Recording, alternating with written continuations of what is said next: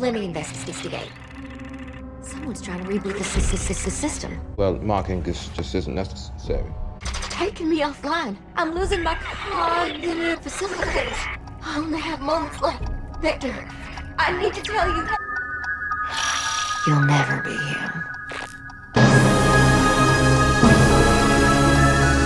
Behold our spaghetti-fied glorious purpose for episode 4 of season 2 of Loki.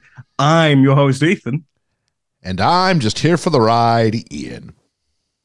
And we're here to do episode 4, like I said, for Keeping It Loki, the heart of the TVA. Our end of Act 2. Oh, jeez, doesn't feel like an end of Act 2. Wow. It feels like the end of an Act 3. I was like checking. I was like, are we sure it's not just a 4-part special? Are we sure? Yeah. I was having my doubts at points. And again, it's going to be really difficult to try and I don't know, not hint at it, but not discuss what just happened, because I feel I watched this Friday and I wanted to actually go, what the fuck are we? What do we do? What are we doing? What's going on? Don't know. But yeah, we're here for the heart of the TVA. I'm going to jump straight into the episode because I've read a lot of notes and a lot happens, but I guess most of that we're going to disregard for the final 20 minutes. But we open again with the Marvel logo, but like last time, it's kind of changed and we don't get that full comic spread fanfare one. It just says Marvel Studios and then we go straight into the timeline branches. Oh, I missed that. Okay, yeah. You know something's wrong when the studio logo isn't showed in full. And we're back with Renslayer and Miss Minutes, because last episode, Miss Minutes was like, I've got a secret about He Who Remains, and you're not gonna like it. And we immediately find out what it is, which I really appreciated. We're not going to gild the lily at all on this one. Here's what we promised you. Here it is. This episode has basically is going, hey, you know, every single thing, we're not going to beat around the bush. Yeah. We're not going to tease it. Every second. They're like, there is a loud Canadian ginger on the internet somewhere who keeps saying you don't got time for this. So we are going to defend ourselves from that criticism at every corner. I wonder if this will make you happy, because I found out you like episode 6 of the final episode of the last season. The woman who wrote that and has written a good chunk of this season is writing for Doctor Who now. Oh, okay. Yeah. She's writing for Shooty's series, which will be very interesting to see. Yeah, I didn't even know who the writer was. I don't know if it was male, I don't know if it was female. Tremendous that it's a female writer. Great. Yeah. There's Kate Herron, very, very good. If I may, there's nothing worse than watching shows, and I watch a variety of shows, and there's nothing worse than watching and go, man, the writing in this sucks. And you take a look, and then you go, oh, it's a female writer. And what you don't want is you don't want that to be start some sort of stereotype. If it's a female writer, then it's going to be poorly written. It's important to have representation, but it's also important when you have the representation, it doesn't suck. In Canada, we have Canadian content laws, and in the 80s and 90s on the radio, they kept playing, you got a lot of Bryan Adams. I don't mind Bryan Adams. Yeah. They had a lot of a woman called Anne Murray, and just other Canadian, because so much percentage of your music had to be Canadian in content. That was the deal. I don't know if it was 30% or what it was. But it just meant that a lot of subpar music got played on the radio. And therefore, you associate Canadian music with subpar music. And I'm like, no. We need to find opportunities to find and develop excellent female writers. And so the fact that Kate Herron, was that her name? Kate Herron, yeah. Yeah, wrote the tremendous final episode with and got how to write these male characters and female characters, these male characters, the bombast of He Who Remains. And I'm like, I don't subscribe to a theory that you have to be of a gender to write a convincing narrative voice for said character. Love Steel Magnolias. Love He Who Remains in that version. So I'm thrilled that she was writing this season, and the season has felt the writing's been pretty good. Yeah. And out of all the things you could fault this, I don't think the writing's one of them. No. And then, at least the dialogue. And then to hear she's going to the Doctor Who, which at times can feel a little uneven with his writing, but hey, we got RTD back in the chair, back in the TARDIS. Or is he is the TARDIS, I suppose, in this. Yeah. No, this is another good decision. So it's also really fun when fandoms intersect. So yeah, which was cool because he was like, yeah, big up Loki and how they did it, which was great because I think when we did season 1, remember when you're like, this was really lame that it's like a throwaway line of Loki's sexuality? Yes. Yeah. It felt like Russell they were said like the same thing. Oh, did he really? Yeah, he was like, this is really lame. And I think he had like a talk with Kate Herron, because obviously he's now technically working for Disney. She was working for Disney, and there's probably some kind of information about how Disney handles those characters. I believe I'm right here. Correct me if I'm wrong, but RTD is part of that community, right? Yeah, he's a gay man. Yeah, he's a gay man. So, so for him to say the same, from his perspective, say the same thing I'm saying as very much a straight man, but to go, like, that's just a lazy line. And I was, whenever you say things, you're worried about going, okay, is someone going to have an issue with this? But I'm like, no, it's just lazy writing. It's just tick. We've done this. Been mentioned again. We're not going to mention it again. Everything's been, Sylvie's his soulmate for lack of a better purpose. Essentially, yeah. Like, okay, you can give me a throwaway line. Like Bond does it in Skyfall when, it's Q, yeah. Well, no, Q's a character, but Silva in Skyfall is checking out his chest and going, "Oh, how you're trying to remember your training now, aka you don't know how to deal with a homosexual advance." Yeah, and he just looks at me and goes, "What makes you think it's my first time?" And I'm like, "That's such a throwaway line to just go, look, we're never going to show you this, but look." And so bad writing's bad writing, and tokenism is tokenism, and anytime that, me and RTD, same wavelength. I mean, I'm the guy who called David Tennant's return a year in advance. So I'll never live that down. I am going to claim that, like, all the Ian is always right stuff. I will always throw back to that. This is for the future, for a different podcast of a different franchise. But I'm very much wanting to have a talk when those three stories conclude, because of your little prediction. I had to catch up. I was literally looking at it. I got 2 series to catch up before the Flux is 12 I may have to get you to do me here's the ones you really have to watch, because I may not get through them all. Thankfully, one of the 2 seasons is like 6 episodes long, so that's easy. Yeah, I'll have some questions for you off mic, and we'll just power through that. Because there were parts, I think I've watched a bunch of them, and my iPlayer's gone, "No, you haven't." I'm like, no, I'm sure I watched the whole of this season. So I'm rewatching right now. I'm at Clara's just showed up for her like proper tenure with 11, and I'm like, okay, I've got enough time. Oh no, I'm all done. I'm all done Capaldi. I'm into my Jodie Whittaker. Man, the IMDb scores. As I was going through them, they're rough. Roller coaster going up and down. Like when it gets to 7, it's like Sell Now. Like that's a good episode. Yeah. So ceilings and floors. It's amazing. But back to Loki. After that little tangent, Miss Minutes tells us and Renslayer that he who remains. I'm going to jump in for a minute. Yeah. The book arrived, so I've started it. Oh, sick. I've started it, so yeah. So I'm very like it's like starts in the 90s, doesn't it? I'm very early days. Like I'm literally I've read the foreword. I've gotten to chapter 0, which is phase 0, which is all about bankruptcy and all that stuff. And that's always fun. And it's cool. It's cool. Yeah. You start at the beginning, a very good place to start. But back to the talk of linear time and all that stuff. Sorry, you were talking about Renslayer. Yeah, so He Who Remains wasn't always alone in The End of Time. And Miss Minute shows a little dollhouse recreation of Renslayer and He Who Remains watching the quote-unquote utopia at the end of time. And he's saying, oh no, this is for us, the two of us, for all time, for always. I don't get it. I don't get the reward here. Like, what is it? Like, we're going to sit by ourselves and just overlook the same... But what power? There's no one there. Isn't the idea of power that you're able to rule over people? I don't know if it's the concept, because it's like we control it's the thing of, are you a totalitarian god if no one can acknowledge or even knows that you exist as a totalitarian god? There it is. So if no one realizes you have power, do you have power? It's like maybe 100, 200 people that live in the TVA that you created. But they don't know you exist. Exactly. Yeah. It's so weird. You're 3 lizards. They think you're 3 lizards. It's so weird. So I don't get the character motivation for this, even for Renslayer, who loves power. Power. The kick of power is someone who gets off on power, which I don't. I have a position of authority, and I have no.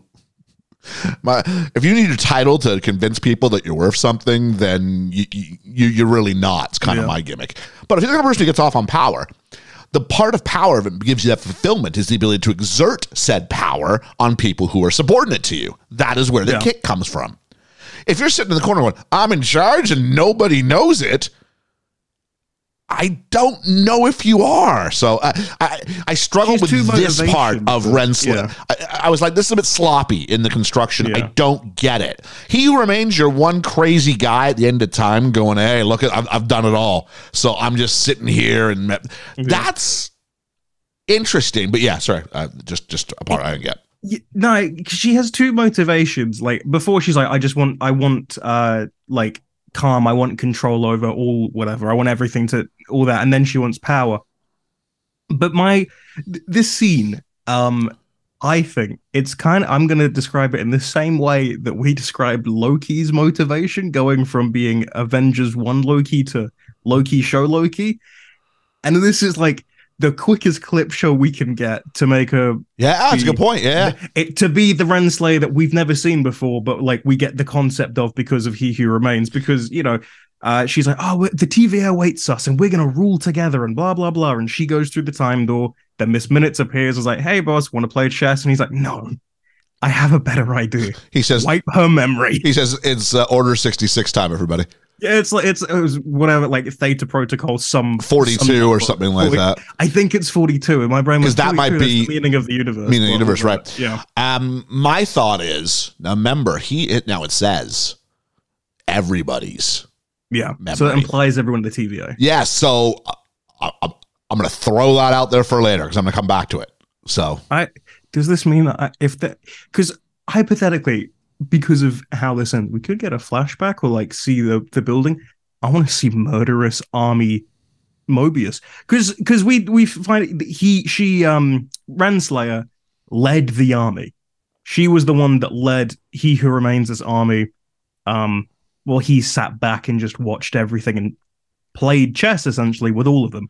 So there is something there that she believes that she is entitled more to the power than he is because she actually worked for it, which is sort of what she's then saying, because Miss Minutes, after showing everything, says, well, we didn't need him, clearly.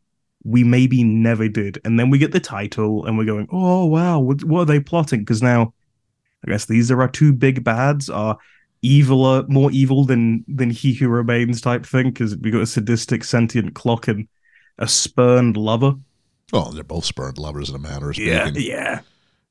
And we go back to the TVA, and Victor enters through the time door, and he sees the wall with the many faces of Kang, or him.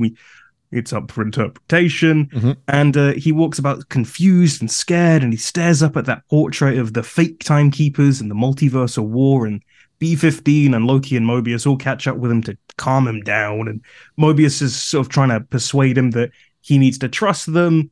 And he's like, well, I'm from Chicago. I don't trust anyone. And then Sylvie shows up, and it's even more people that, you know, want him dead. And he gets more frightened, saying, you know, he deserves some say in what's going to happen to him. And before he can, you know, try and run away, the lights flicker, and he realizes, he goes, oh, it's my loom. The temporal loom's causing this. So he's convinced, and they then go to solve that. And we go to B-15, and I have a problem with this show because they introduce a very important character and we never get a name. And this is the other higher up, the lady in the wheelchair. Oh, yeah. We never get a name. We only got Dox's name because, you know, she apparently was evil. I got kind of a weird, what's his name? Davros kind of feel here. I get that. Just because it was like it was this character who's in a chair moving themselves around with a one-arm thing, and the vocal wasn't a traditional accent, and I was like, and she's a bit old. I was like, it had some wild Davros energy for me. The nice Davros. Nice the Davros. Good Davros, yeah. Yeah. And she's saying, you know, Dox is being held with all of her followers in the same area and the same holding facility, which is always a brilliant idea when your cult leader is with all of their followers. And the higher up lady says, you know, Dox can be changed and be part of the TVA once again, because remember, B-15, you convinced me, and your words changed my point of view after all. Now, I know I've been kind about the writing. The writing for the most part is pretty good in this. Yeah. This is very, very happy-go-lucky. We needed more time for this babyface turn. Just having one person go, she's not all bad, because in a scene or two, she's going to have a hero turn, and we need to make sure that we've set this up with someone going, don't be so surprised. Like, this woman literally just destroyed, like, billions of lives. Billions of lives. Without, destroy all of them that you can. This character gets way too nice of a sign-off. I said this in episode 2 because we get told off screen that she's been put in containment, and here we then go, oh yeah, Docs was a person, because we've just forgotten because of Brad and whatever. But we're now with the A team, the A plot team, and we've got Victor and Loki and Mobius and whoever. And Victor's trying to figure out if the TVA was made by him, but not him, but maybe him later in the future. And it's all very confusing because time is relative. And Casey and Obi are struggling to get the Loom to calm down. And Loki introduces Victor to Obi. And they're both fanboy out because he's like, oh, Ouroboros. And he's like, oh, Ouroboros, the man who wrote the TVA book. He's like, yes, I wrote this. And I was inspired by a man called Victor Timely from the 19th Bootstrap! This should be called Which came first? Loki season 2, bootstraps everywhere. I love it. It's this, which came first? The man who wrote the TVA guidebook who's inspired by the man who read the TVA guidebook, or the man who read the TVA guidebook who's inspired by the man who wrote the TVA guidebook who read the TVA guide? My brain is bleeding a little bit, but I'm, whatever. I'll tell you what. Order 40, whatever it was, Protocol 42, erase everybody's memory. Yeah. And then plant, look, I sent this to you. And so as a result, there's something in this. And Ouroboros says, it's like a snake eating my its own word. tail. Now, granted, I was looking up to spell it for the episode art for episode 1 and came across it, but I'm like, it's a little too on the nose when you have to explain your imagery. I really hope that there is a heel turn coming for. I'd love it. It'd be so funny for Ouroboros, because no one, save for a very select few, will see it coming. And the more breadcrumbs they drop, the more excited I'm getting. It was kind of a little weird theory in episode between episode 1 and 2 when I sort of postulated it. Now it feels like every episode there's a little bit of something that, do you remember when it was like, oh, the Loom, it's out of control, and then we come back to another episode and they're like, yeah, it's okay right now, and I'm like, we've missed something. I felt like we were flinging shit at the wall, but the shit's now starting to like make a cohesive plan. The danger is what happens if it doesn't, and that's the thing. What happens if it's still guilty of all these things, and we're connecting the timelines that they never intended. It's the danger of services like this, where we go, what if this means this? And then we create stakes that the screenwriters could never really come up with. I've accepted that sometimes my theories are wrong. And like, if I'm wrong, I'm wrong, and I can joke about it in the future. WandaVision was the most like egregious for that, but that was also just like the show's writing in general. And those two, it was like a movable object meets like whatever force. Like that was doomed to fail from the beginning. And you've said something really interesting in the idea that we can have theories, and theories are fun, and it's fun to sort of put your stakes. I think it's going here. Now, if it doesn't go the way you want it to, it doesn't mean it's bad writing. It just means it's not where you would have taken it. That doesn't mean it's necessarily good writing, but we can't automatically disqualify it as bad because it didn't meet what we expected. And that's why some of these shows that get so big, so big, end up having these really disappointing sort of second halves, because we all build up, especially if it's lore heavy shows like Lost was the original, I think. Yeah. Game of Thrones. Breaking Bad, I imagine. I'm not a Breaking Bad person. Maybe even Doctor Who. Oh, definitely Doctor Who. You look at like the last season, all that stuff, or I don't know where you got to with like a certain reveal. I'm way back, so don't. Okay. The timeless child I keep hinting it like really pissed people off just because it wasn't what they thought it would be. Yeah, and so it can not be what you think it's going to be, and that can be okay. You know, okay, maybe it would have been better, but it doesn't mean the thing that they gave you is bad. It's like if you go to the hospital and you're hoping it's a boy, and then you get a girl. Yeah. You're not like, oh, I hate this. It's not what I was expecting. We thought we saw this on the. Oh, this. No. It's something different. It's something they might disappoint you in many other ways growing up, but not now. Not yet. I like being proved wrong with some things. I know, was it Ahsoka or whatever? You didn't watch that, but they were going, oh, they'll probably do this. And then they didn't and went, you know what? I'm glad. Yeah. I'm glad to be proven wrong sometimes. I'm a fan of wrestling, and wrestling is the ultimate, where do we think this is going? And a bunch of times they do something, it's called a swerve. A swerve is when you don't see that coming. And as long as it lines up storyline-wise, I think wrestling fans are more inclined to go, oh, I like this. To the point where we do go, every now and then, WWE, it's okay to give us what we think, like have the story end the way we think it's going to end. Every now and then, that's okay. But for the most part, we're pretty much conditioned to go, I like it when I don't see it coming. Yeah. So, it seems that's something that the wrestling fandom actually, by its very nature, seems to be okay with, that maybe more contemporary don't. And that's probably because there's a limited lifespan on these shows. Whereas wrestling, you can always just reinvent it. It's 52 weeks a year storytelling. We've gone to Star Wars. We've gone to Lost and Game of Thrones and wrestling. Let's get back. Look at all these timelines diverging off. Let's get back to the sacred timeline. So Sylvie breaks up the bromance and says, well, how are we going to fix this then? And Obi and Casey tell everyone that they have a plan with a model, but it's not perfect because he only got one coat of paint. Boo, not funny. And one of them will go on the gangway. I actually kind of like that. But, I mean, Casey, what's Casey's point? Casey better have a point in the last 2 episodes, because it just feels like they've gone, here's a character. There is a point when I first watched this where Casey does something, or oh no, Casey's gonna have like a moment. No. Someone's got to turn heel. Someone in this group has got to turn heel, and I think OB's the logical choice. I haven't discounted Casey because people like me, I think we're looking at OB. No one's looking at Casey. Well, I look at Casey and go, that's the funny guy from The Good Place. He can't do anything wrong. He says funny things.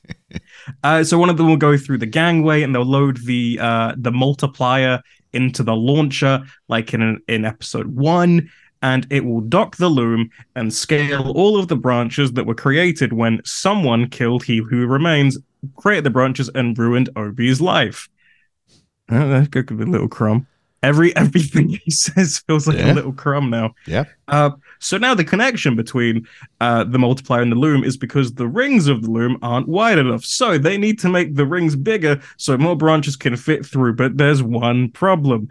There's too much temporal radiation, and that more than there was in episode 1.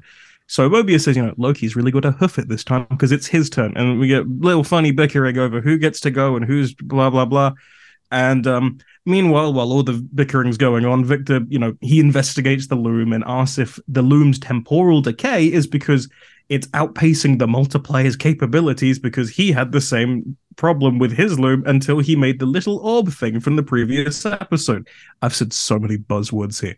But essentially, all you really need to know from that is loom don't work because of thing. They need to make another thing. And he brought a thing. And can we get the thing to attach to the other thing? So a doohickey. You got your magic doohickey. Yeah, that's what I also had that. So you've got your MacGuffin. We've got our MacGuffin. Let's do a double egg MacGuffin, and we will see where we're at. We haven't had any McDonald's product placement in a couple episodes, so we need a new one. We absolutely need a new one. So so I mean, we had a nice Sprite product placement somewhere in here, but it's all right. It's all right. You know what? They need to integrate. You know what I like though? I like that this actually gave episode 1 a little bit more purpose. A lot of this gave episode 1 purpose. Because I appreciated that. I didn't like episode 1 so much. Going, okay, you're just writing yourself out of a corner is kind of how we phrased it. But this is like any piece of writing where you have to see something go well once or wrong once, and we're going to repeat it later on in the movie or the series or whatever it is. So we're already familiar with the process. So when it goes right or wrong, we know what's happening, what's occurring. So we've seen this go correct. We've seen someone enter and we've seen this go right. Yeah. And it feels like now we've got the dream team. So now it should go really right. It'll be perfect. Happy ending. And it'll be two episodes, then we'll having a good time, and then we'll end on a high note.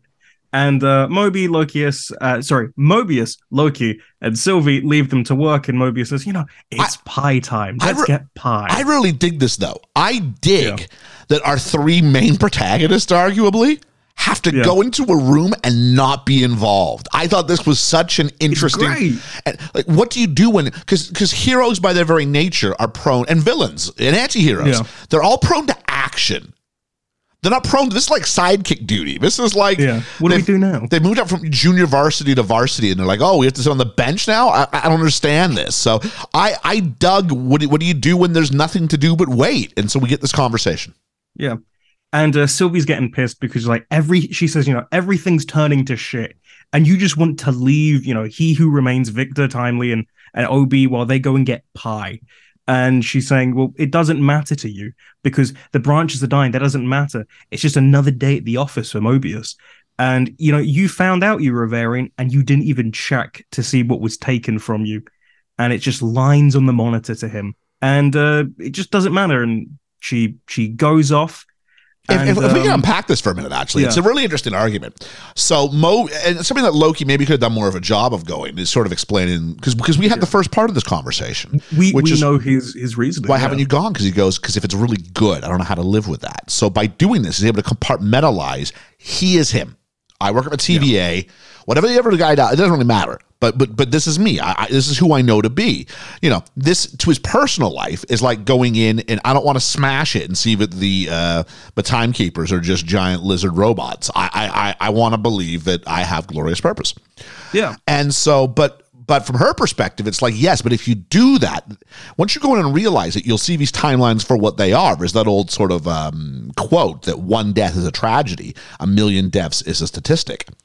And so as long as he can keep himself distant from this, then these timelines disappearing become kind of abstract and not real. They're not organic. Yeah. They are just synthetic copies. The lives aren't real. The lives are mistakes. We are just fixing the mistake to make sure that what we perceive or have been told to be legitimate is exactly that, although he is in flux on that concept. So it's a great moment because I understand both people's arguments. Yeah. And therefore, this is where the joyous stuff comes. This is where Liam and George would be going, I don't like this because there's no clear defined right or wrong. We'd be arguing both sides and going, it's a really interesting perspective to be placed in. And then between these two competing ideologies, you have Loki. Yeah. And he's seen both. He understands both. Yeah. He's experienced both. Because he knows what he could have had. He knows what's been taken from him. And he knows what he needs to try and save for everyone else.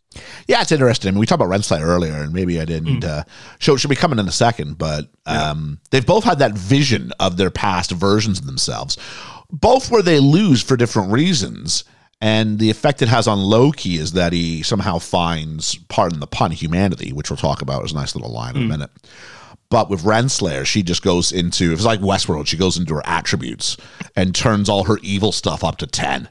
Yeah. And it's like, oh, all right, you weren't a badass. I'm changed now. Individual enough yet. So here we go. So back to pie time. Yeah. So Sylvie storms off, and Loki follows, and Mobius is sad. And before we get to pie time properly, we go to Docs and X5, and X5 or Brandley gets all pissy about being captured and tries to rally all the troops to get their lives back. And Docs tells him just cut this shit.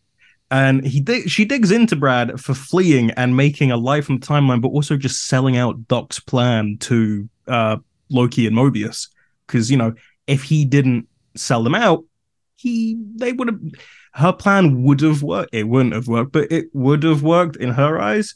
And Brad suggests, maybe we've actually earned their lives. And Docs doesn't believe it for a second. Maybe she's good after all. But in different ways. She's not, but the show needs us to believe that she's good here. Mm-hmm. And B-15 enters to try and reason with Docs to protect the TVA and get her help, and Docs doesn't believe her. And B-15 gives her the ultimatum and leaves them to mull it all over, saying, you can join us and we can move past this and you can just help the TVA and fix what you've done wrong, or you stay in here forever. She goes off, and then we go to the pie room, and Sylvie's walked in by accident, and Loki tries to explain Mobius's reasoning and choice for not seeing past his existence, and they start to bicker about the reason that Sylvie's actually back at the TVA, because she's like, well, you begged me for help and I followed, and I don't even want to be here. And Loki suggests, well, it's because you couldn't kill Timely that you're here. And she says that it's because Timely was scared this time and he who remains wasn't scared. Or maybe it was because he was and she was just too enraged to actually see that he was scared. It's a nice, fun thing because it makes all of us go, what do we remember him as? I remember him not being scared. I remember him being quite coy zen. And happy about it, Yeah. This is because he's like, I'll see you soon. I know what's going to happen. We're just going to repeat it again. Mm-hmm. And Loki then, and I put in brackets here, I'm sure Ian is smiling, reminisces about Thor 1. And he just goes, I thought Thor had gone soft when he went to Earth and he started caring about the people, but you know what? I was wrong. And Sylvie says that Loki's putting a lot of faith in Victor and Obi and Casey.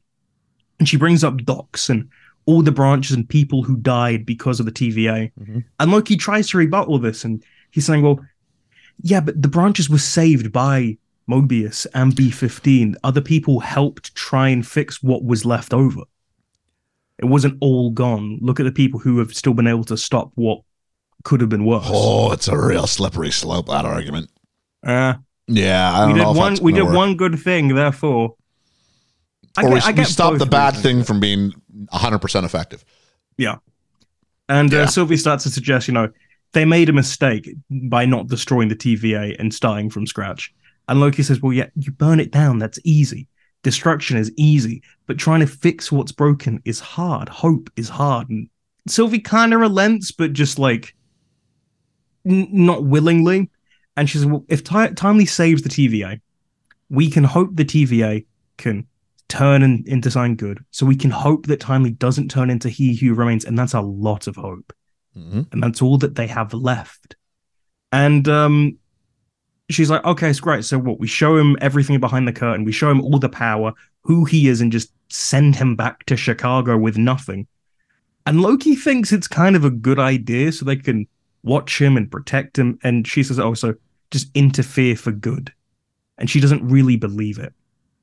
And she says, you can't, Loki says, you can't give people free will and just walk away because you've done that. And it's up to us to try and protect the timelines. And it's up to them to do better than He Who Remains.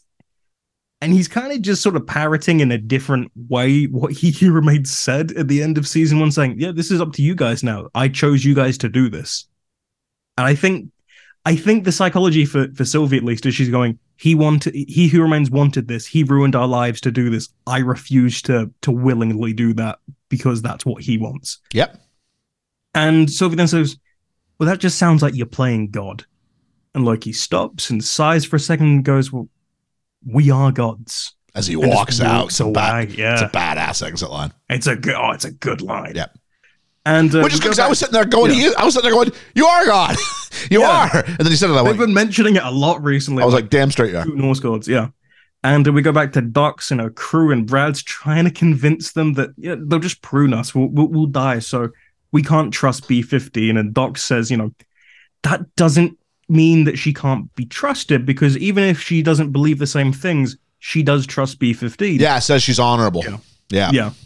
And a time door opens, and it's Renslayer and Miss Minutes. And Renslayer says she's lying through her ass, and she's like, B-15's trying to take over the TVA, and she's going to have all the power, and I don't want that. And Docs doesn't believe it because Docs has like at least a crumb of sense. Well, also, she's going, I've seen the series for this point. This doesn't line up with this character at all. Yeah, no. This character is not ambitious. There's other people you could have mentioned, and you could have gone, oh, yeah, Loki and Sylvie want to rule the TVA. Yeah, they're corrupting, all sorts of stuff. And the person that just fought you and foiled your plan, they want to rule the TVA. Yeah, they want to rule the TVA. Look at them. Look at what they did. So easy. Yeah. Oh, and the hard part became that it was a whole mass of people, and it was just Doc who spoke for the entirety of them. And what that does is you're going to try to present this as some sort of a genocide's too strong a word, but this sort of mass killing.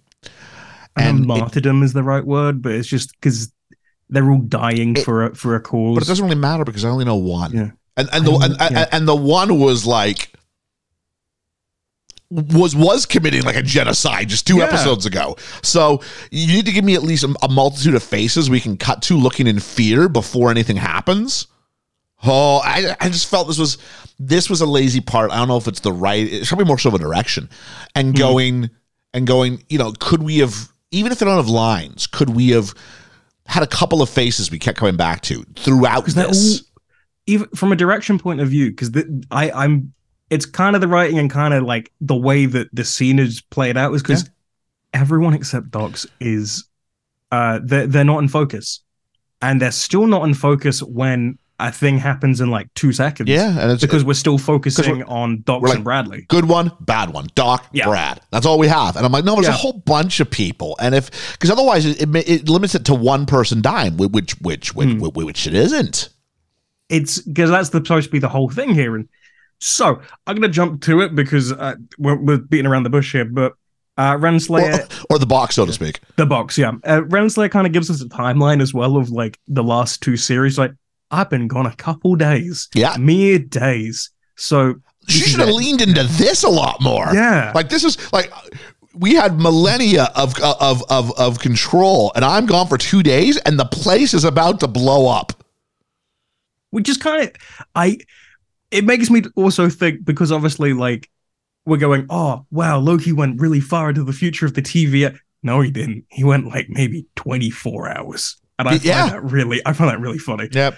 And she's like, well, it's all falling apart because, you let it be driven into the ground by variants.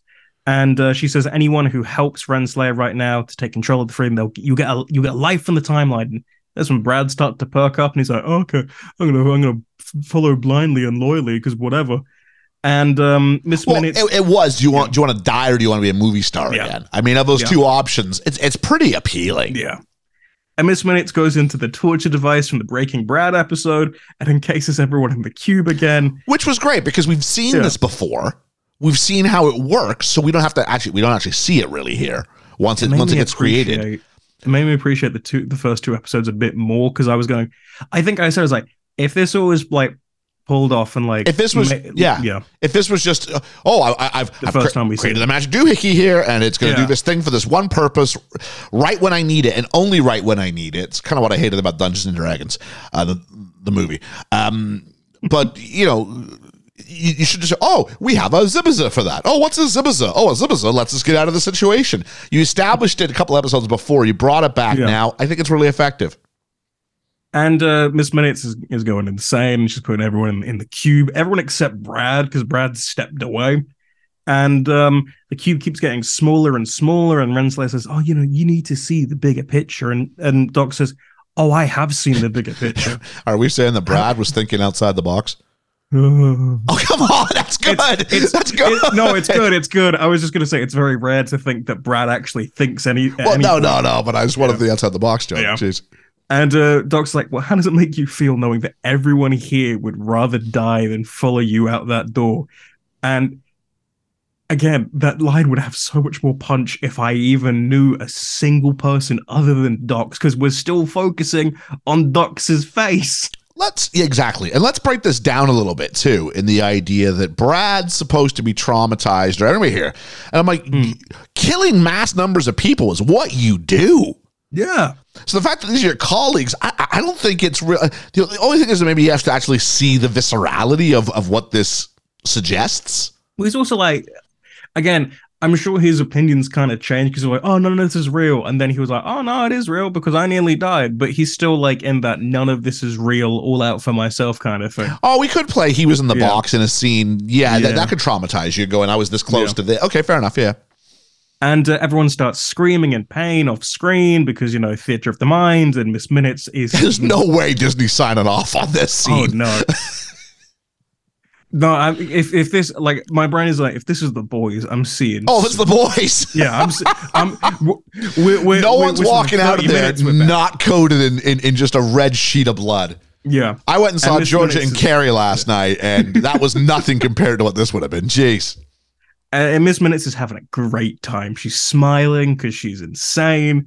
And we go back to Brad, who's the only Brad who remains, and he joins Renslayer. And we go back to our trio of nerds of Obi, Casey, and Victor, and they're putting everything together. And Victor's loom is put into a little pew pew device because I didn't catch the name, but it's the little like gun, whatever. And Mobius walks in with some hot chocolate, and Victor gets really excited at the concept of hot chocolate. There was something weird here. It's like when he brought the hot chocolate, it like triggers something. Yeah. Not too dissimilar. We've mentioned it before to the episode of Doctor Who where the master doesn't know he's the master. Yeah. And he's like, oh, that watch, I've seen something like that. Something happens and it awakens him. There's something sinister in the performance there because he's way too pushy. Like the fate of the universe, of all time itself, is at hand. And he allows himself to get so demotivated that he has to go get hot chocolate now. Because they're saying... He could have asked for a sip. No, I need to go. This, I hope, or else this is incredibly lazy writing. How do we get him out of the room? Excited because he's excited. It's a machine. It's a machine. Like, you have a machine that makes hot cocoa. But again, priorities at the time. Yeah. Because a wise man might say, into anything. We ain't got time for this. I think this is the start. I think something in. I'm going to come back to this. I'll come back to this there. But let's continue on. And he's saying, we got timeline problems. And we can't get into the machines anymore. My tempad's not working. He's like, I really just want some hot chocolate. So one of the faceless hunters that probably has a name, but I didn't care to check. The most important individual in all of time and space. Yeah, let's let Stormtrooper number 4 take him out. The guy who pruned Mobius in season 1, who apologized at the start of the season. Oh, is it him? Okay, so at least it's that guy. At least he's a what's the pruner? Is there another name for this? I don't know, hunter.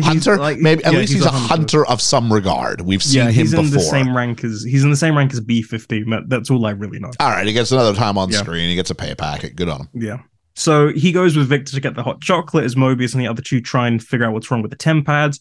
Meanwhile, B-15 finds the mangled corpses of Dox and her followers off screen and tries to make a call, but Miss Minutes has seen Jurassic Park and does the Dennis Nedry to say, can't get in, no access anymore. And Victor has the cup of hot chocolate and he's being very ceremonial with it as well. And he's like, oh, look how cool it is. And he tries to give it to the hunter, who drinks it, and the hunter gets pruned. And for a hot second, I thought this was Victor's villainous reveal because he was like, I made pruning juice. No, it's Brad. But I'll give it to the episode for really making me think at least 3 different moments. Oh, shit. I thought they'd laced it, and this was his way to bring it. Yeah. They continue to play Who is Victor Timely? Yeah. Really. I appreciate that. I do appreciate because I thought the same thing as you. Because I didn't understand the character motivation. Is it just about watching the machine work? Because to get it and then not even taste it and go, how successful is it? It felt a bit weird. So I think if you really wanted hot chocolate, wouldn't you have the hot chocolate rather than give it? That's in my brain. I'm like, oh, he's laced it. He's done something. There's something weird here. Yeah. And Brad's got the prune stick and he frog marches Victor to Renslayer in this minute. And OB says at the same time to Mobius in case, all the files in the TVA are being corrupted in real time. And he makes a joke about like Mobius getting pirated games from a dodgy website. Oh, this was... I don't know if they win. It's not funny enough. We need more stuff for Owen Wilson to do. That's more his style. Again, it's like I just want to. You ain't got time for it. It doesn't match the tone of everything's about to end. Yeah. Yeah. And then they find Miss Minutes taking control, and Casey he's hoofing it around. He's got the machine. He's plugging it in. He's getting everything ready. And I was like, this is either going to go 2 ways. Casey's going to try and go through there now and die, or Casey's like done something very devious. And I don't really know. I didn't pick up on this. So he's just walking around. Like they focus on him, like taking everything about. I think it's just to show that it's being built, but because of everything going on, I'm like, oh, it's not. Hiding in plain sight. You can easily call back to this. And a lot of them all run to the hot chocolate spill from the pruning, and B-15 says to everyone, and this is like Loki, Sylvie, Mobius, Casey, Obi, the Docs and her team are a puddle. And Obi says, oh, well, they need to get Victor timely because, you know, they got to open the blast doors. So Loki is going to go search now with... Sorry, back to the puddle for a minute. Yeah. Is this B-15? The numbers B-15, yeah. Performance was fantastic. She's great. This could have been done. It was a slow, gradual realization and then trauma. Yeah. And I was impressed by that. I think B-15's felt a little tacked on at times, a little too much of a babyface turn. I thought this was tremendous, and I've enjoyed her arc this season. It's been really, really interesting. It's because it's kind of subtle, and then it really ramps up at points. It's good. So yeah, there's the two. One is B-15 and one is Casey, who have both sort of had to step up. And you have to ask yourself whenever characters get introduced or if they get stepped up, you have to go, why are you so important this season? And whereas I don't have a doubt in my mind that B-15's honorable because Doc told me it was honorable. Yeah. That would be the ultimate twist. Like I said, Casey's my dark horse if it's not. Yeah. If it's not Ouroboros. And so Brad brings Victor timely to meet Renslayer and Miss Minutes, and he's like, oh, I'm so glad you guys are okay. And Renslayer's like, shut up, I'm in charge. Tell me where everything is. And he's like, what if I don't tell you? He's like, X5 will kill you very, very painfully. So Timely cools down and he says, I think you're going to be really happy about what I have to say then. And I like that he's still like a bit of a swindler, a bit of a con man here. Like he's still thinking he can weasel his way out. Yeah. And we go to Loki and Sylvie. While also playing with us and going, is this it then? Is this the turn or is this a con? That's the thing. I'm still like, oh yeah, maybe this is his plan. And Loki and Sylvie are struggling with the elevator, and Sylvie enters the elevator, but Loki can't, so he's got to find an alternative route, and everything's now falling apart. And Obi says to Mo, we're running out of time. And we then see episode 1 Loki trying to prune himself and find a way, and this is then when we're going, so we're catching up with the future. It's all coming full circle. This is where things started to trigger's the wrong word because trigger means something different now, doesn't it? But where things started to connect, and I went, hang on. Full in place. I went, this isn't what you do in episode 4. This is what you do in episode 6. Why are we doing this in episode 4? This feels very finale-like all of a sudden. My thought here was then going, we've seen what's supposed to happen with the pruning. What if Loki doesn't get pruned this time? And we're just going to see the full... Yeah, and I was like, sometime prove it. Gonna go. Yeah. I'll tell you what, though, I was underwhelmed. I was like, it's this. Oh, it's now. Okay. Okay. We see Loki's perspective. He prunes himself, and we see Sylvie being like, there you are. And that makes sense why she was there. Sylvie asks no questions about why Loki's just pruned a version of himself. Yeah, he's like, no questions. He's like, I'll explain this later. It'll make sense. But we get the answer to who was on the phone. It's Obi. Obi was on the phone the whole time. Which, considering the tone of it, and then you cut to Obi going, "Hi, how are?" It was a bit like it's comedic, but I'm like, it totally removes the stakes of because this is like supposed to be. Ooh, how important is this phone call going to be? Not really. I kind of love how unimportant it is for the sole fact that for the last like 3-4 weeks, I've seen so many people go, "Who is on the phone? Is it Mephisto? Was it Kang?" And it's just Obi being like, "Hurry up." I kind of love that just because someone wasted hours doing that. It's a bit of a red herring, isn't it? Yeah. And here's the danger, though, because as we talk about predictions, there's a danger when you feel like you've been jerked around. And so I think it's okay because I think the whole first 4 episodes is a bit of a jerk around. And so that's my kind of end game on this. But otherwise, if this is supposed to be it's a good thing this is episode 4 because if this was episode 6 and this was the reveal, then I think I'd really be upset. I think that's why I'm okay with it because I'm like, I waited just a couple episodes. I haven't waited the whole season for it, and it's just and it suggests it's not the end of the story for this season. Yeah.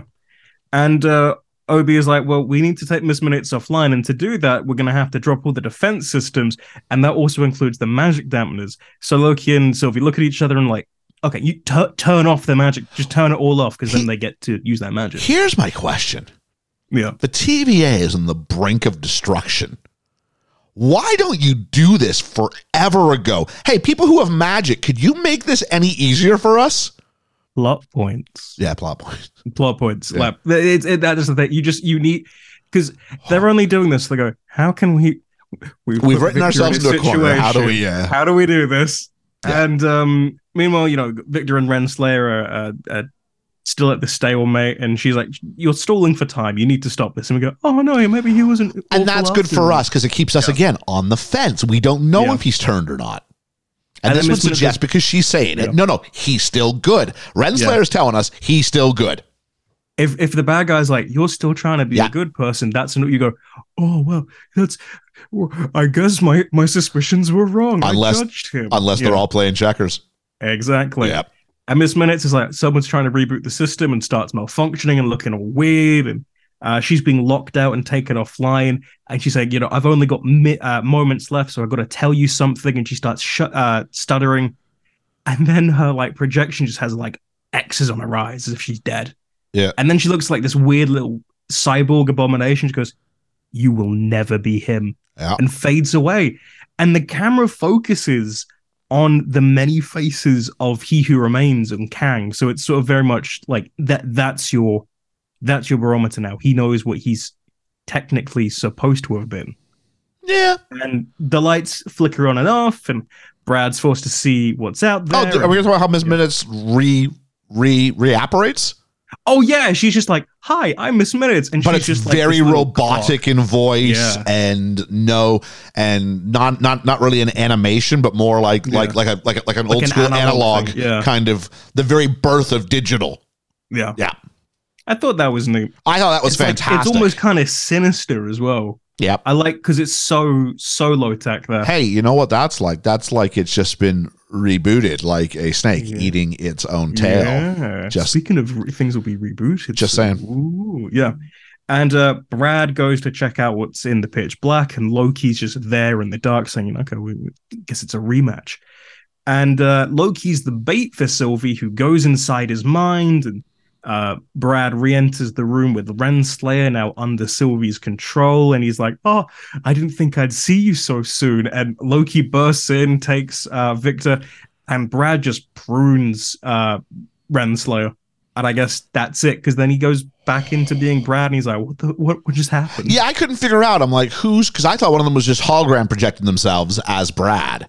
And then when you realize, okay, no, they've just been more or less controlled, possessed. Was this Sylvie's power? Was this from season one? Yeah, because there's, I think it's the second episode in season one where like Loki keeps having to fight different people at like the Walmart thing. Yeah, because I think B15 has it as well, where it like goes inside her mind and she starts controlling. Yeah, that's a good point. I forgot that could have used a bit of a refresher actually in some capacity. I would like to have gone inside his mind. Even at the McDonald's, if you could have had her like turn into one person for 2 seconds and then gone, I don't do that anymore. Or, give me one. And then we go, all right, this is her power. This point I start freaking out because I go, all our villains are gone.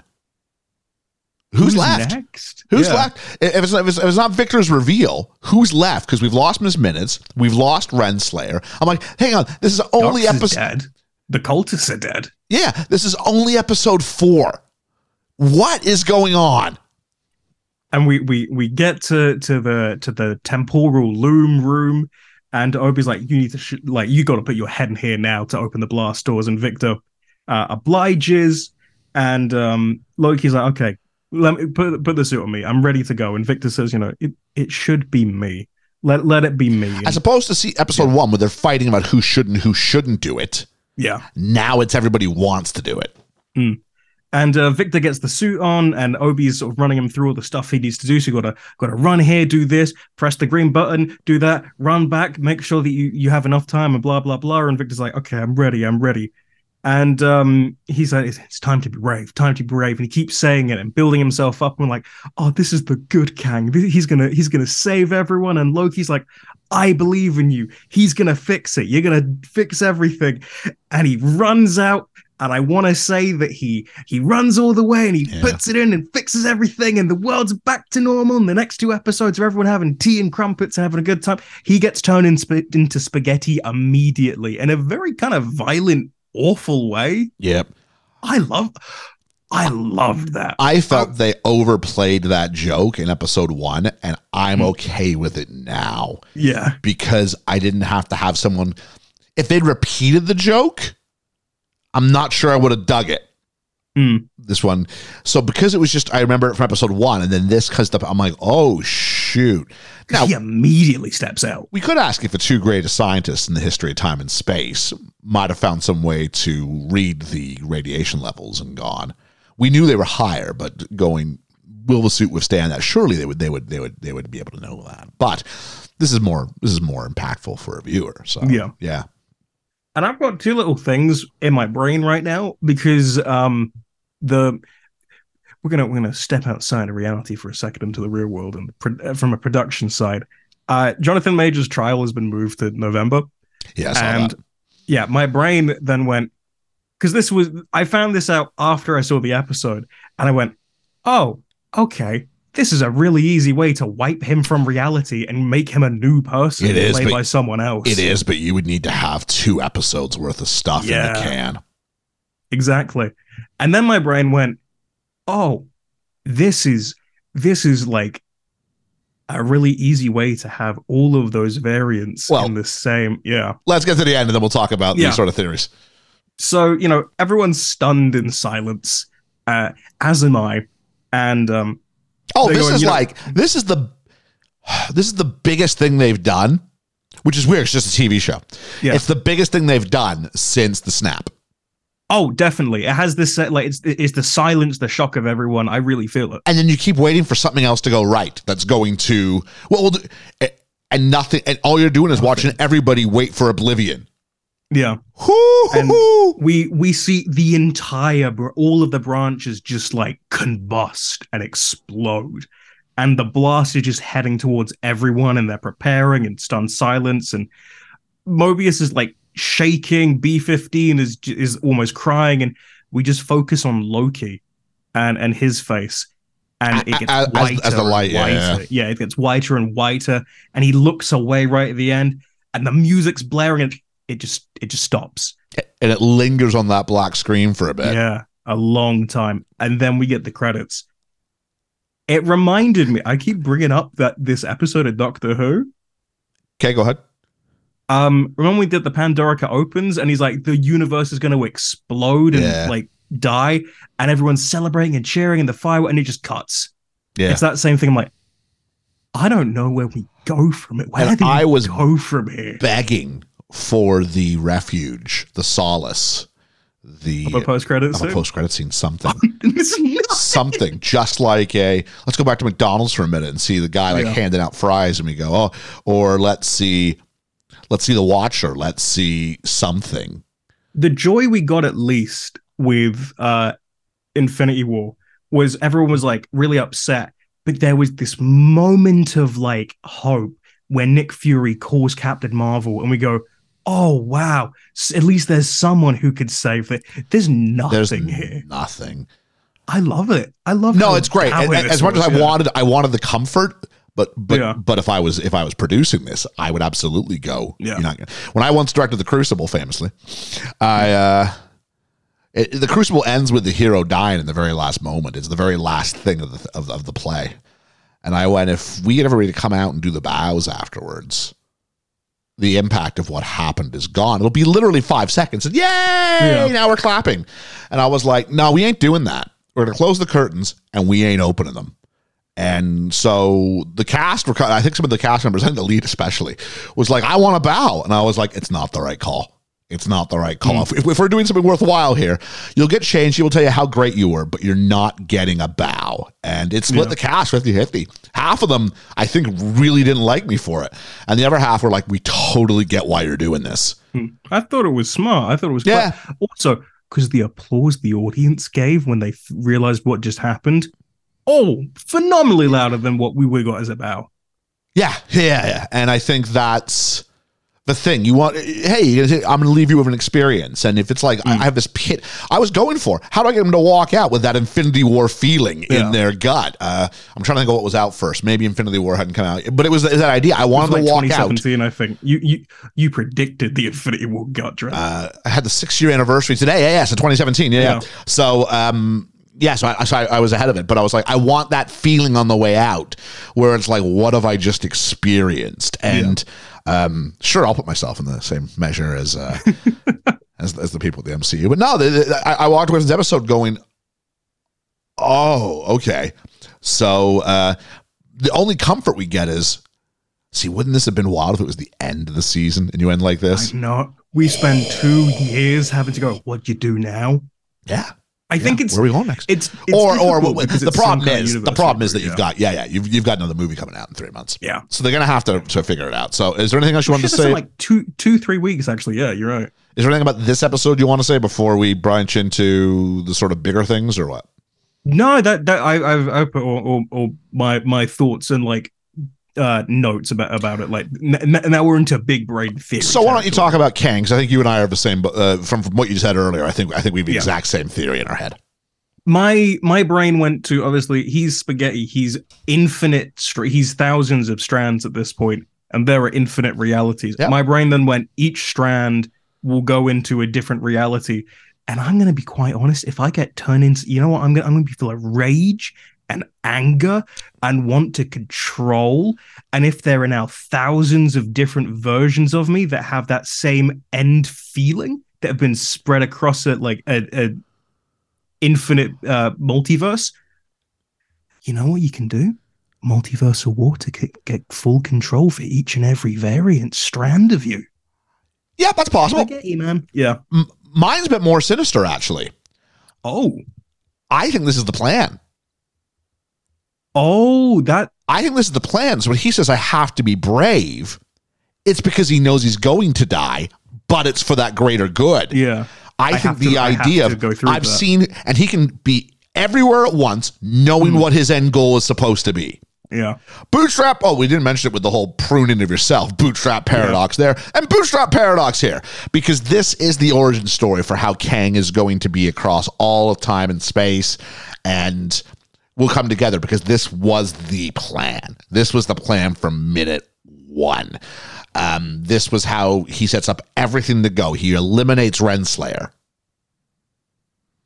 The only thing I can't figure out is how they end up at the end of time together.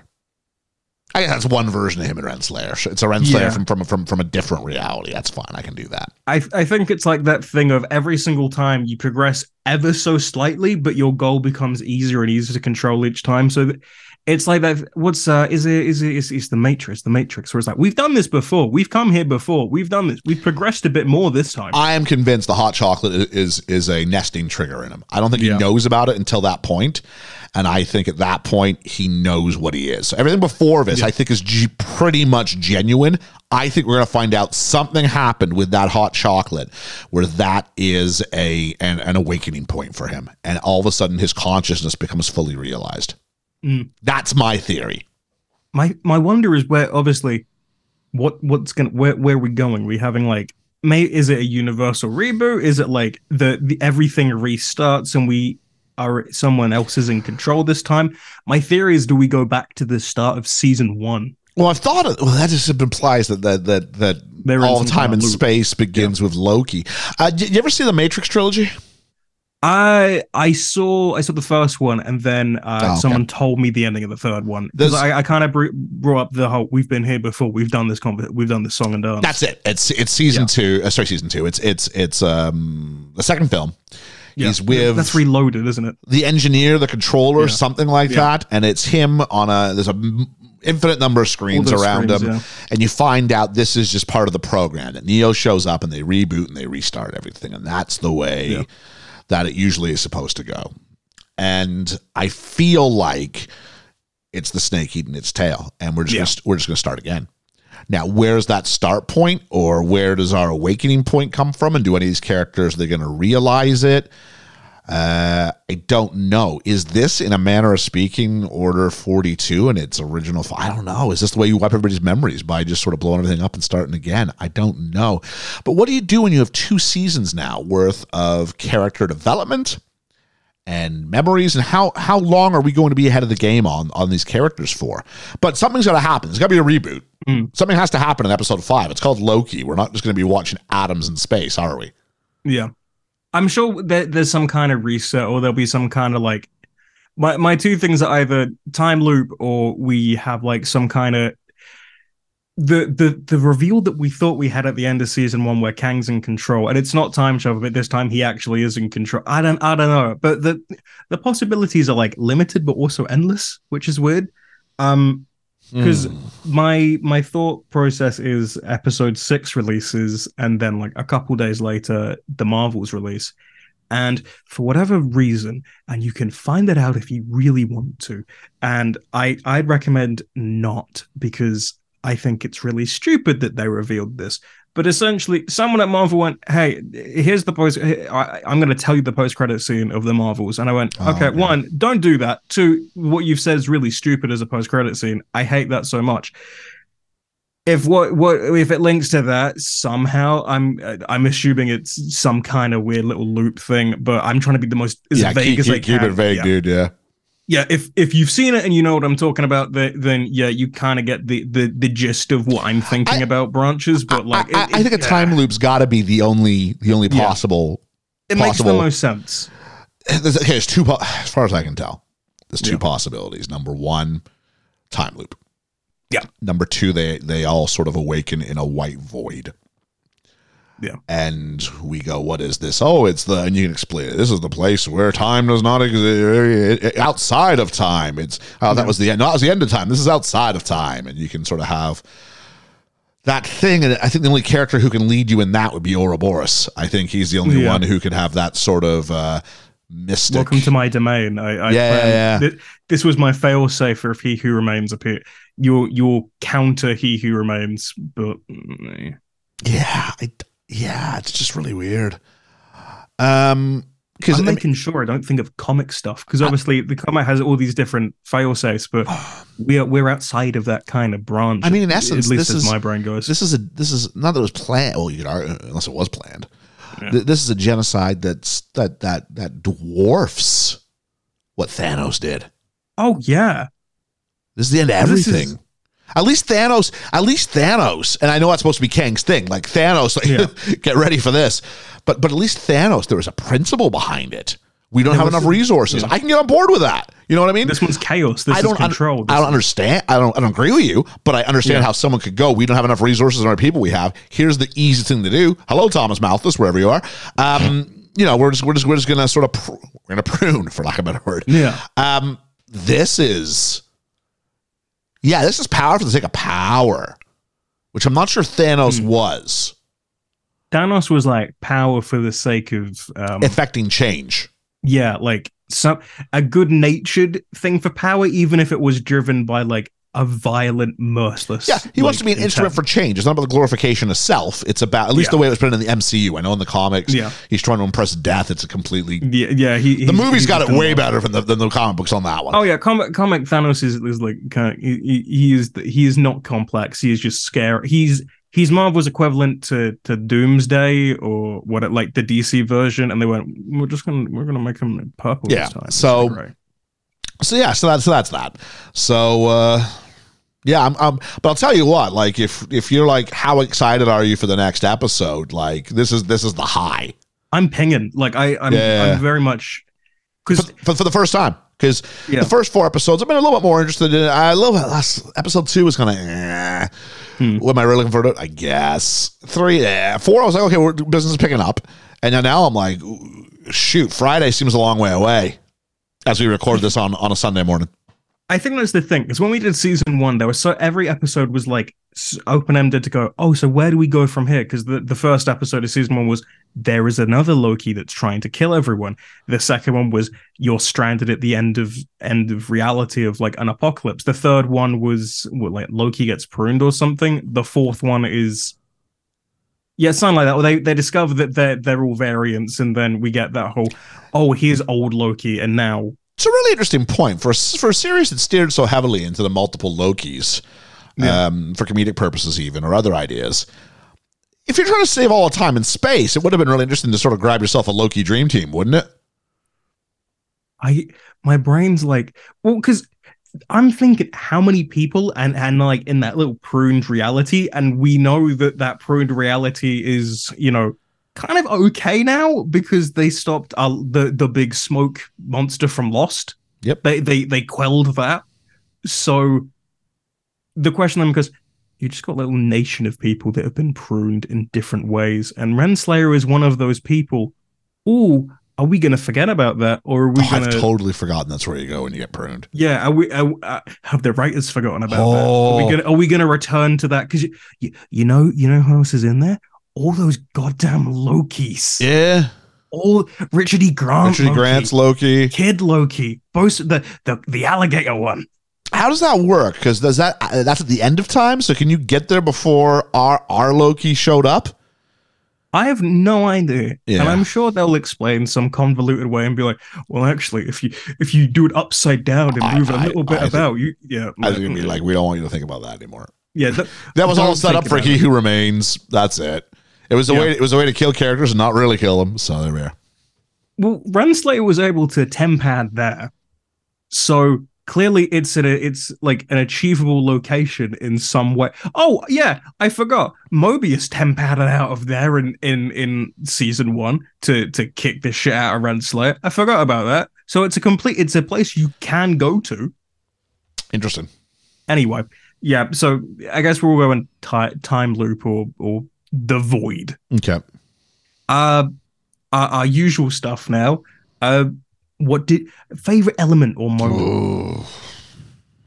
There's something we were talking about earlier, and I was like, "Oh, I think it's this." And then I go, "No, it's totally the ending, isn't it?" Yeah. It's the ending and the feeling of. I'll tell you what. Even like OB's face when he realizes all is lost. It's the silence, and sometimes, as we heard on little whatchamacallit. Sorry, I got a message and it just throw me. It's okay. As we talk a lot about life is beautiful. Sometimes nothing speaks louder than silence, and it was deafening at the end of the episode. I think it's that honorable mention to the will he or won't he battle we still have with Victor Timely because his performance is fantastic. Yeah. I'm gonna go like this. When I see people online talk about this episode, they don't talk about a single thing other than, "Oh my god, I can't believe that happened," and it's like weirdly, people have kind of been the same way that when everyone saw Infinity War and like, we're not gonna tell. Everyone's being very coy about this for whatever reason as well. Like, you got to experience it yourself, which I think is interesting because. It speaks to something when people are like, no, I won't spoil this because you need. There's very few things they kind of get there on, but this seems to, I guess, be one of them, which is good. Yeah.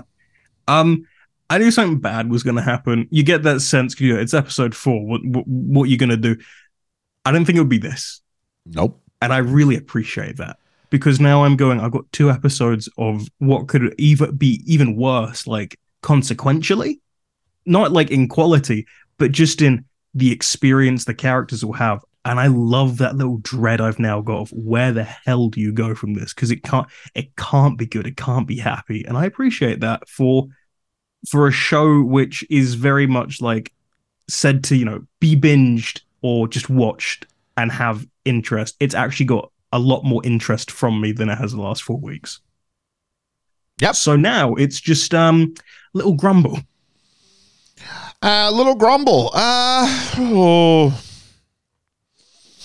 think I talked about the scene where the box happens, and this needed to the babyface turn. I know. I really get if you're going to save this for episode 4. We really didn't have time for it. But getting Doc a better path to redemption besides one speech, and I believe that B-15 is good. Okay, cool. Cool. Great. Is that it? Is that the count? I guess that would be a negative. And again, I struggle for Renslayer's motivation. Not for wanting revenge in this timeline, but for what Miss Minute shows us. So yeah. It's Doc. Just her entire. From the get go, Doc's character has felt underutilized and underwritten, and I think she solely exists to create a problem for episode 2, and then is kind of forgotten about for the next episode, and it's only in the fourth episode that you go, oh, we gotta deal with this because of everything else going on. Oh, I have a really easy, simple way to do that, and it felt faceless. The whole her cult, it felt so faceless from the start, and it's a shame. Yeah, because obviously you don't really know what you're getting with when you start the first season, but I think it would have been interesting if any interaction that we remember from the first season could at least like be someone in that cult, so we feel like, oh wow, look how divided. Because my thought for this season was it was going to be, oh, so the TVA is the villain. It's like their civil war in a sense of what is the right thing to do. And I thought that would be kind of where we're going. And obviously, it's not. I was wrong in episode 3 because everything changed. But there is something there that our faceless, like, moral quandary is immediately solved by just going, forget about it. Which that's more just like it's the 6-episode season. That's the grumble. I would have liked more time to understand this character. Yeah, I guess they probably found out that obviously 9 episodes, and it was hard to keep momentum, and the 6 seems to be the number they've landed on. It's their go-to. Yeah. I'll tell you what, for having to do stuff like this, when you pitch me, hey, it's 6 episodes, I go, yeah, all right. It makes life so much easier. That's doable. I can do 6 episodes. Yeah.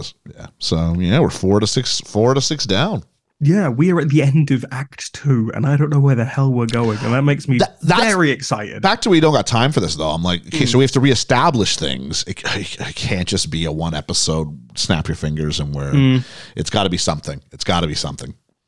I hope the effect of this is felt until the final episode. I hope we're still reveling from it or dealing with the fallout. Because if it's just, we've solved it in the first half of the next episode. Give me episode 6 where give me Victor Timely's reveal is proper, and give me a long monologue. Mirror the experience from season 1, episode 6. But rather than them having control, have them be helpless now because you have to deal with what you've created. Oh, and so he's like, before they had the power, and now he'll have the power, and they're just sort of a literally captive audience. Oh, give me that. That's what I want us to head towards. God, I hope so. But that's been episode 4 of season 2 of Keeping It Low-Key. I've been Ethan. And I've been Ian. And you know what?